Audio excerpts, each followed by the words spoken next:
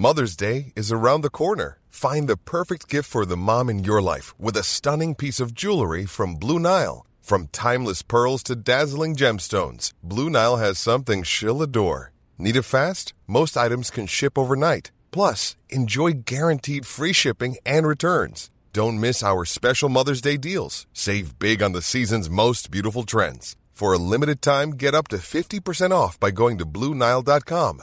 That's BlueNile.com. This is Scientific American's 60-Second Psych. I'm Christy Nicholson. Got a minute? Say you're walking in the forest. Birds are chirping, sun is shining, and you come around the corner and bam, you're face to face with a grizzly. And you freeze. Now let's say you came around that same corner, but this time you run into your old pal Joe. Both events are equally surprising, and our amygdala, the emotional part of the brain, is activated. But how does the amygdala process what makes us recoil from the bear, but go to hug Joe? Well, researchers recently reported in the journal Neuron that there are two circuits at work.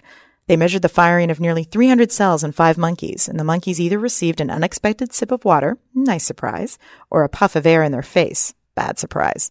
Scientists found that in the amygdala there are a group of neurons that specifically react to surprise. And then there are different neurons that react to only good surprises or only bad surprises.